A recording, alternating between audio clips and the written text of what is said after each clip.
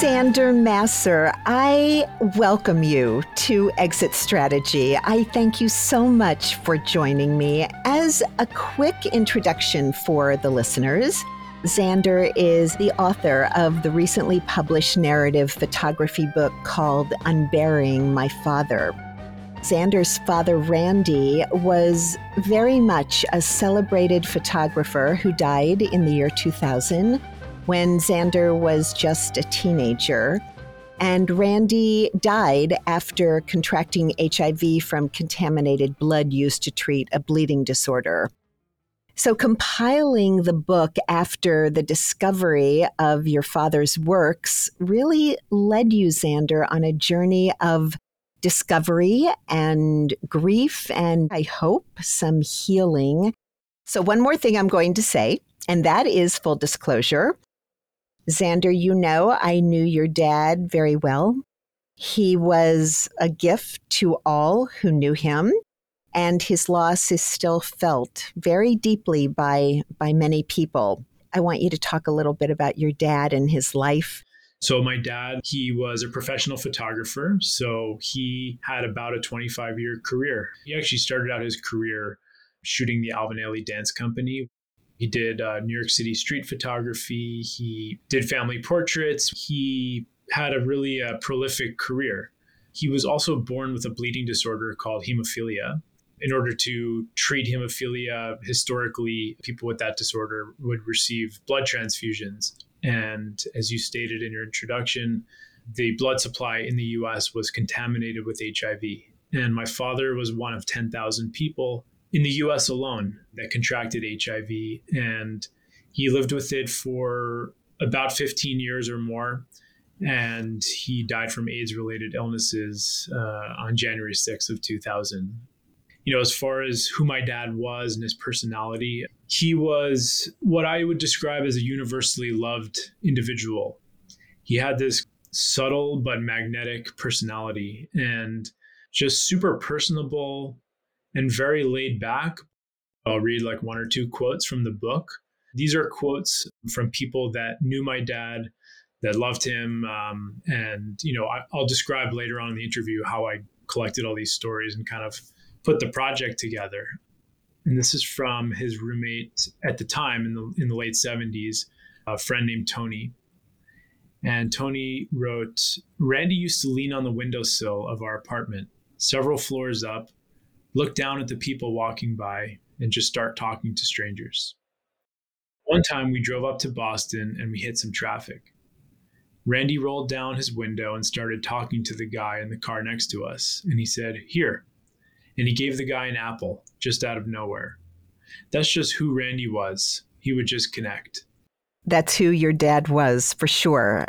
You were 14, and I believe you were with your dad the night he died. When a profound loss takes place, it really has the ability to define our lives. It is the defining and pivotal moment of my life where it's like my life before and my life after. And, you know, life after has taken on many different phases in terms of what my grief has looked like. After all these years of living with grief, it's finally starting to soften a bit. And that's a direct result of putting this project together. When you found these photos or when you went on this journey, was there intention in looking for the photographs or was it accidental? It was about 10 years after my dad died. We still had the house in Chappaqua, and my brother and I just decided, let's just go into the basement and see what dad left behind. We didn't know what to expect, but it was astounding. Imagine 10,000 individual slides. We just started holding them up to the light, just like that. Immediately, we were both like, wow, these photos are just so incredible. And at the very least, we should just share his photography with the world. It was a very broad goal and it was a very vague goal, but that's what we wanted to do. I was living on the other side of the country. My brother had his own life in Boston, and it just didn't really come together. You know, we talked about it every once in a while, but it was hard because physically we were away from the photos. Fast forward about another 10 years almost. I went to New York and I grabbed all 10,000 slides. It was like, I'm going to take the pieces of my dad home with me and put them back together. And I scanned every single one of them, all 10,000. Simultaneously, as I was doing this and seeing all the photos, I thought to myself, well, I really want to share these photos. I think they're incredible, but my dad wasn't a famous artist. How can I make this a broader appeal? And I thought, well, I just need to share his story. And that kind of sparked my thinking that, wow, I really actually don't know all that much about my dad in general. I was 14 when he died. We didn't speak as peers. I was very much a kid and pre-adolescent. And so what I did was I compiled a list of everyone I could think of. I just asked them questions about my dad. I wrote out probably 30 different prompts to get their memories flowing. And I asked them to share stories with me, and I didn't want them to hold back. The sex, drugs, rock and roll, and everything. I got just such an astounding, incredible response. I spent weeks and months where I cried every single day reading these stories. Sometimes there were tears of joy or laughter, often sadness, just, a feeling of missing him and longing for him. And even just that emotional experience of crying every day, because I'm a stoic person and I don't show my emotion, and I learned to hide it. I realized afterwards how desperately I needed to do that and just to feel something. Yes. But then came the time for me to share my story. Where do I fit in with these other people who knew him? And, where's my chronology with his life? And that's where the real shift with this project occurred, where it was like, this is now actually a project about me also. I'm opening up about my grief, my trauma, and I'm reflecting on it deeply, more deeply than I ever have. And that has come through storytelling. Just putting them on paper was so cathartic for me. It came out, and it came out quickly. And so I'm really rolling with that in terms of where this project is going in the future. The book, Unburying My Father, is not only a testament to your father's creative work, but it's almost like a map. Tell me what you want people to take away from the book. What I want readers to take away is, one is that grief is a forever process. It does not go away. It changes, it evolves, it goes left and right, up and down. The way it changes is what we decide to do with it. While my story is very personal, I do think it's universal in terms of what it's like to experience a loss, even procedurally, just like what it's like to see your deceased parent in a coffin. There's probably a lot of people that can relate to that experience. And so I want people to know that it can be healing to share that information with anyone. It doesn't have to be in a published book. It can be with a friend or however people want to share, but also the power of creatively sharing, which can be done in any different way. But by memorializing the people we've lost, we get to flex our creativity while at the same time celebrating somebody that we've lost and in a way getting to know them. I think the major takeaway is that for anyone who's experienced a loss or is going through it or even anticipating it, in my experience, and again, this is only revelations and realizations I've had from doing this project, is that in grief work, we must prioritize life. I didn't really experience so much of that. I experienced a bit. Personally, I focused so much of my mental energy on trying to figure out, what does it mean that my dad died? What's the impact that his death has had on me? That's what churned my brain for 20 years. By learning about my father's life, I realized how much more impactful his life has been on me than his death, because learning all of these stories and memories about him, I saw myself in so many of them. That was like a aha moment for me multiple times over.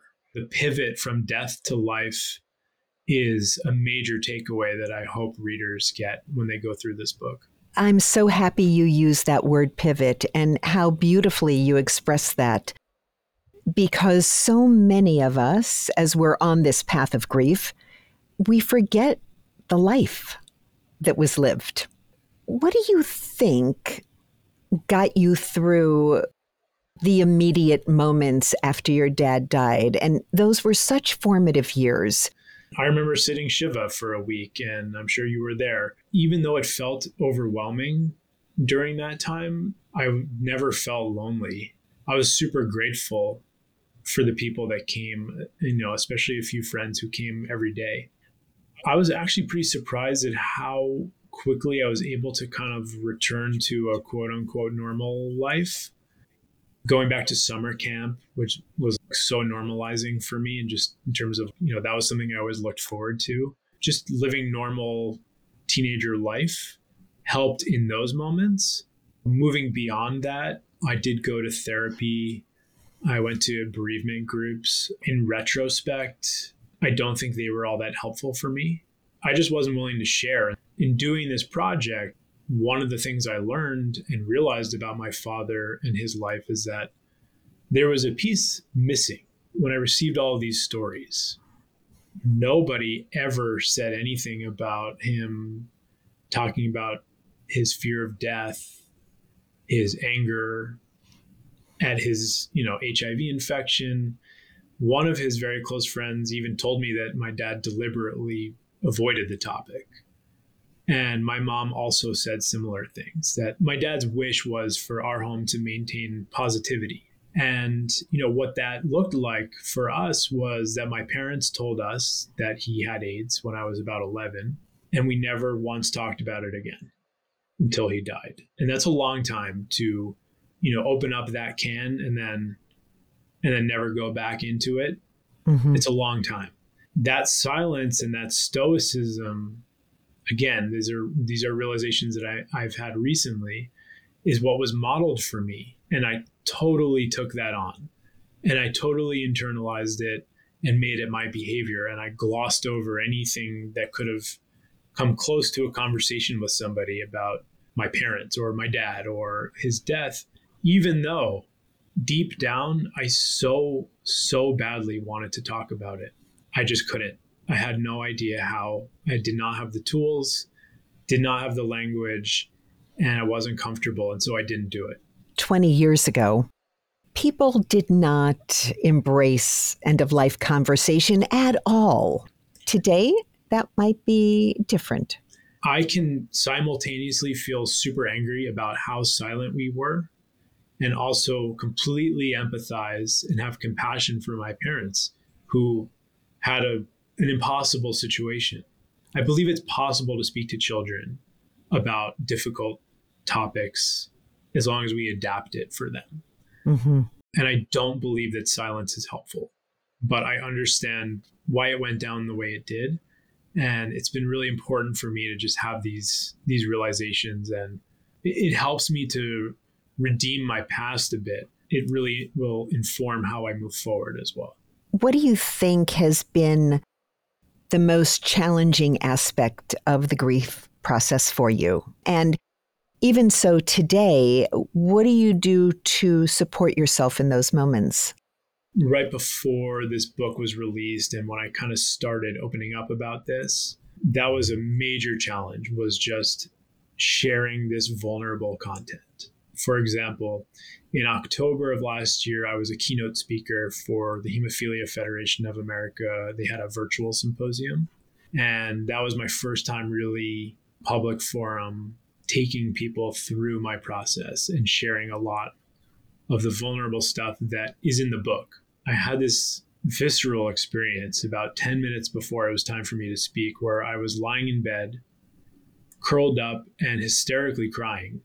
It was the first time I think I can ever remember feeling almost like this day the moment I found out my dad died.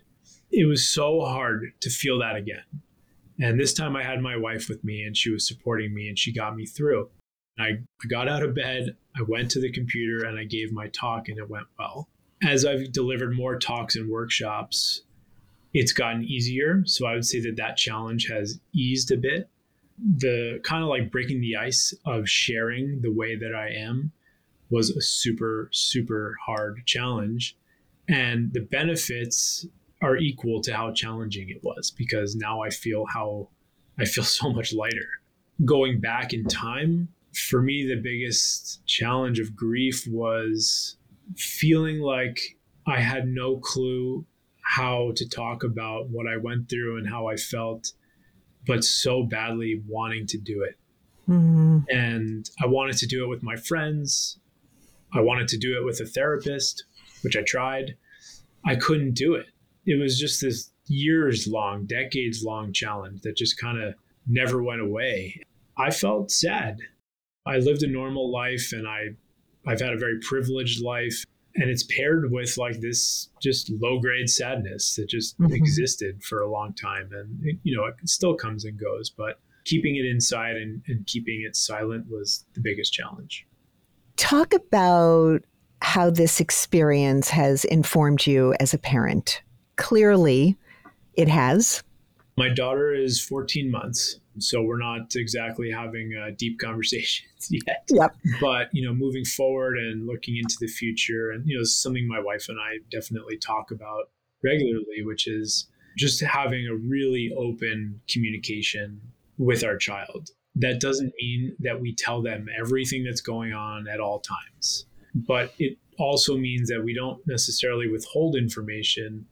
I want to actively communicate to my child what is going on, why it's happening, and how it's going to be resolved, or providing her the concept that even though right now things might be challenging, it doesn't mean it's going to be that way forever. Mm-hmm. And what's helpful for that is just talking about it. That's one thing. Another thing, and this is something I've taken from my dad, which is that my dad didn't talk about his grief and his anger and his challenges. But I very much believe that he channeled all of that into his photography. And you can see it in his photos. There's so much emotion. It's so human, his photos. I really think that he was putting a lot of that into his creativity. And I want to encourage my children to be creative and let them know that if they need to express something that they can't necessarily do with words or can't start with words, find a medium. And I want to create an environment where art, music, photography, whatever it is valued, it's important, and it's encouraged. And then we can take the next step and say, well, what does this art mean to you? I love how you use the word channeling, Mm-hmm. right? And I think about you channeling your experience into this space of grief. Do you think that you will get more involved with this work? I have delivered talks and workshops around the US and Canada. And that's something that I very much want to continue doing, because it's really powerful for both for me and for the audience to deliver this talk, which is very vulnerable. It's a real expression and story of grief, and people can relate to it. These people don't know who I am, they don't know who my father was. And it's really powerful to have any impact at all on strangers. With the workshop, which couples greatly with the talk, what I've done is I've broken my creative process down into 10 concrete steps. It's a grief workshop where at the end of the 10th step, participants will have a roadmap for how to create memorial art. So they use their creativity. My project turned out as a book and a couple other things, but for somebody else it should look totally different. What we'll have in common is that we will honor and memorialize someone we've lost. And so I love doing the work. I see myself continuing on into the future with this work. Xander, you have certainly unburied your father. It's a perspective that you gave us, which has to do with grieving and honoring and remembering. So I just want to say that for any of our listeners who want to dig a little bit deeper, Xander's website is www.randymasserphoto.com, and it's also going to be listed in our show notes. Thank you for all the work, really the work that you put into this project that has truly enriched your life and will enrich the lives of many, I'm sure. Well, thanks so much for having me. It was a real pleasure to speak and to catch up. And to see you again after all these years. As the host of Exit Strategy, I thank you for tuning in to what I hope was an informative and illuminating conversation. I urge you to visit our show notes, and there's an email listed there. So if you have any questions, send them my way. In the meantime, please share this episode with anyone you know who may be interested, and subscribe to Exit Strategy. Wherever you listen to your podcasts each month, we'll renew our conversation with another topic, and I'm really happy you're along for the ride. I'm Stephanie Gary, and this is Exit Strategy.